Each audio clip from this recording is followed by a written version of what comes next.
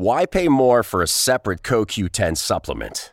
Enjoy twice the benefits with SuperBeets Heart Chews Advanced from the #1 doctor, pharmacist, and cardiologist recommended beet brand for heart health support. The new SuperBeets Heart Chews Advanced by Human is now infused with CoQ10. That's essentially like getting CoQ10 for free. Our powerful blend of beetroot, grapeseed extract, and CoQ10 ingredients support nitric oxide production, healthy blood pressure, healthy CoQ10 levels, and heart-healthy energy with 2 tasty chews a day. Plus, SuperBeets Heart Chews Advance are plant-based, so you get heart-healthy energy without stimulants. For a limited time, get a free 30-day supply of SuperBeets Heart Chews on all bundles and 15% off your first order by going to radiobeats.com and using promo code DEAL. That's radio, BEETS.com, code DEAL. When you need mealtime inspiration, it's worth shopping Kroger, where you'll find over 30,000 mouth-watering choices that excite your inner foodie. And no matter what tasty choice you make, you'll enjoy our everyday low prices, plus extra ways to save, like digital coupons worth over $600 each week. You can also save up to $1 off per gallon at the pump with fuel points. More savings and more inspiring flavors make shopping Kroger worth it every time. Kroger, fresh for everyone. Fuel restrictions apply. Grassroots Marketing on CannabisRadio.com proudly presents the USCC Expo Experience, featuring one-on-one interviews with speakers, exhibitors, and attendees from the United States Cannabis Conference and Expo. And now, the USCC Expo Experience, only on CannabisRadio.com. Hey guys, and welcome to the USCC Expo Speaker Interview Series hosted by your evolved thinkers, Charlotte Park and Bailey Depp. This episode features Richard Lowe, the managing editor for the National Marijuana News, which is the nation's first and only unbiased marijuana news network. TNM News Corp provides news, interviews, and education on all things cannabis, covering everything from politics and finance to culture and sports. We're starting to see a lot more action and a lot more noise within the political cannabis space. So what do you think is going to be the biggest regulatory barrier for Florida businesses in the upcoming election? Well, first of all, thank you very much for having me.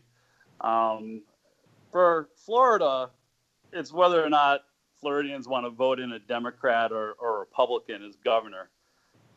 There are 3 Democrats running for office that want full-blown legalization in Florida. But Floridians haven't voted in a Democrat in 20 years. If a Republican gets voted in, we'll probably have to work within the confines of the medical marijuana law that we currently have in place. And the limitations there are the lawmakers here in the state of Florida not really creating laws that are true to the referendum question that Floridians voted for in 2016. So right now, the barriers are that medical marijuana patients in Florida can't access actual marijuana flower because of the ban on smoking. So they can't even buy flower, period, even if they want to use it in a vaporizer or use it for cooking. So that would absolutely open the door for cannabis businesses here in Florida. Also, the restrictions on edibles, that would also open the door a lot.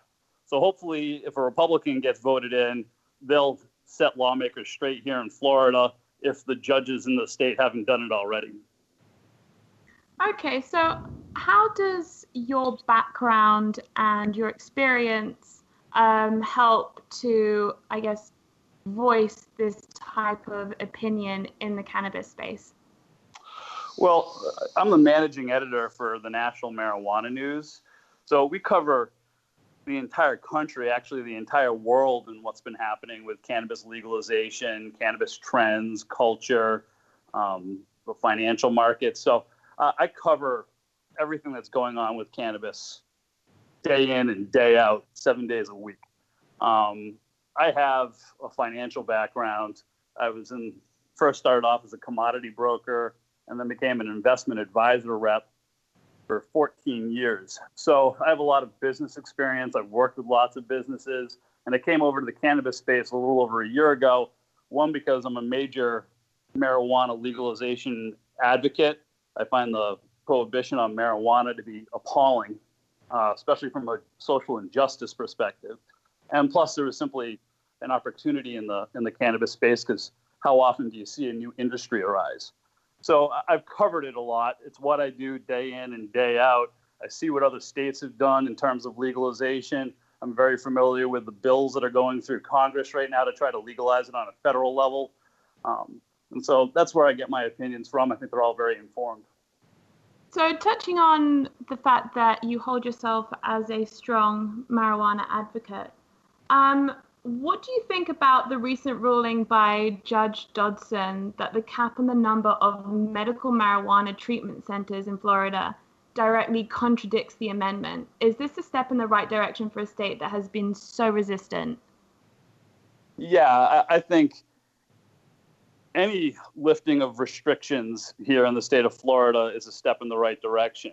Most of the dispensaries in Florida are located in the northern portion up near Tallahassee, when a huge portion of the population is in South Florida. So right now, if you're a medical marijuana patient in South Florida, you likely have to have your cannabis delivered to you, which is an additional $25 fee. I think that if more dispensaries open up throughout the state and a patient can just hop in their car and drive a few blocks away, I think more people would then go and register to get their medical marijuana cards. I think it would open the door a great deal for the cannabis industry here in Florida. And also it would save patients money. I think it's one of the biggest problems that medical marijuana patients in Florida face are the costs, ultimately, to be a patient. So absolutely, I think it is a step in the right direction. Anything that remove some of these restrictions would be a step in the right direction. Absolutely. So kind of along those lines, what do you think are the biggest trends that the cannabis businesses in Florida specifically will either start adopting or have already started to adopt? Yeah. So again, the trends are going to be very limited by the restrictions.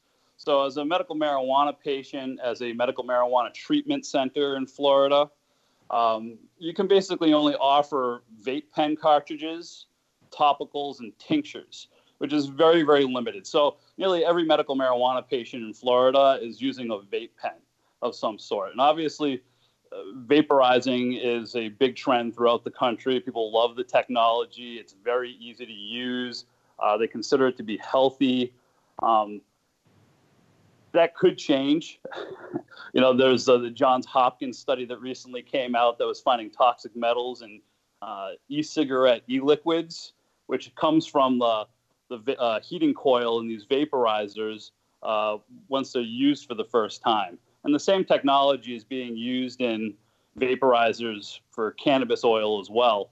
And then, of course, there are the new tariffs on China. Almost all these products come from China.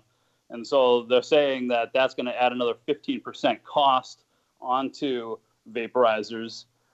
So those trends all could change.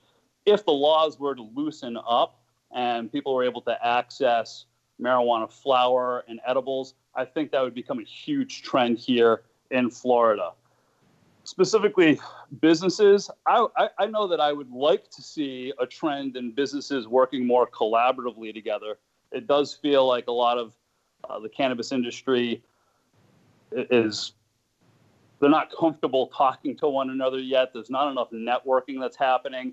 If the cannabis industry throughout the country, especially here in Florida, were to work together and show the rest of the country that this is a very real industry and that it's really well networked, it would highlight the advantages of cannabis legalization and possibly fast forward national legalization of cannabis. So those are the trends I'd like to see. But right now, the trends are restricted to what the laws allow here in Florida. Interesting. So talking about along the lines of national legalization, there's obviously a huge cultural divide in this country. Just the country's so vast, and every state is almost like another country in the way it thinks and its laws and its culture. So what do you think are the biggest cultural differences between the backing of marijuana on the East Coast versus the West Coast? And do you think it's going to be changing in the next couple of years at all? Well, they call it the progressive West for a reason. The West Coast of the United States, California, Washington, Oregon, Colorado, the East Coast seems to be catching up to their trends.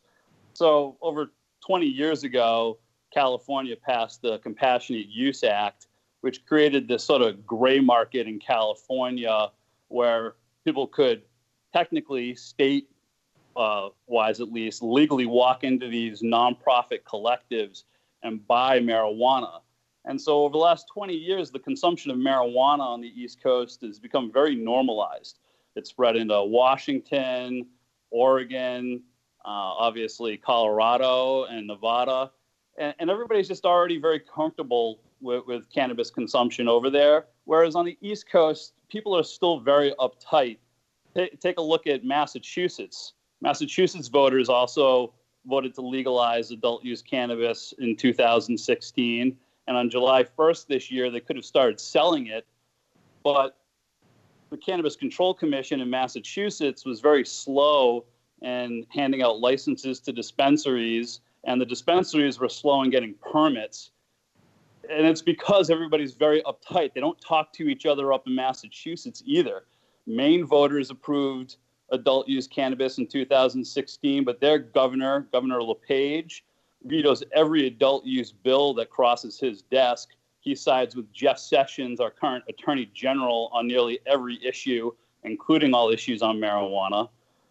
It took Cynthia Nixon running against Andrew Cuomo in New York as governor for him to switch sides. He'd been against cannabis legalization his entire career, but now that leverage that Cynthia Nixon created has basically forced him to start talking about legalizing cannabis in New York.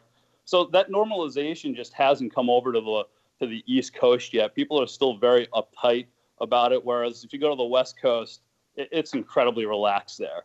So you're right. Every state is different, and from coast to coast, it's very different.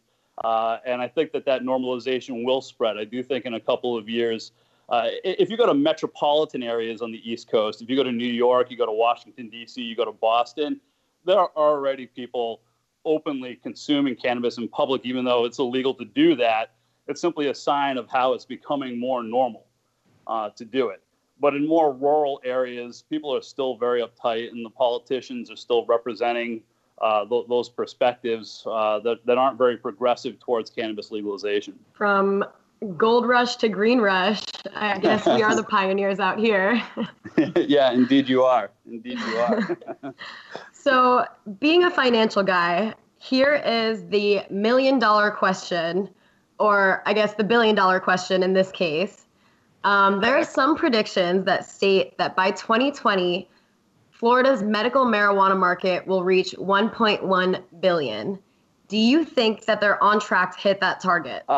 As things currently stand, no. That's based off of the BDS Analytics report that came out, and it bases those numbers off of there being 350,000 medical marijuana patients here in Florida, each spending, I think, a little over $250 a month on cannabis. So 2020 is just a year and a half away. The medical marijuana program has been in place for a year and a half already, and we don't even have 100,000 subscribers yet in Florida.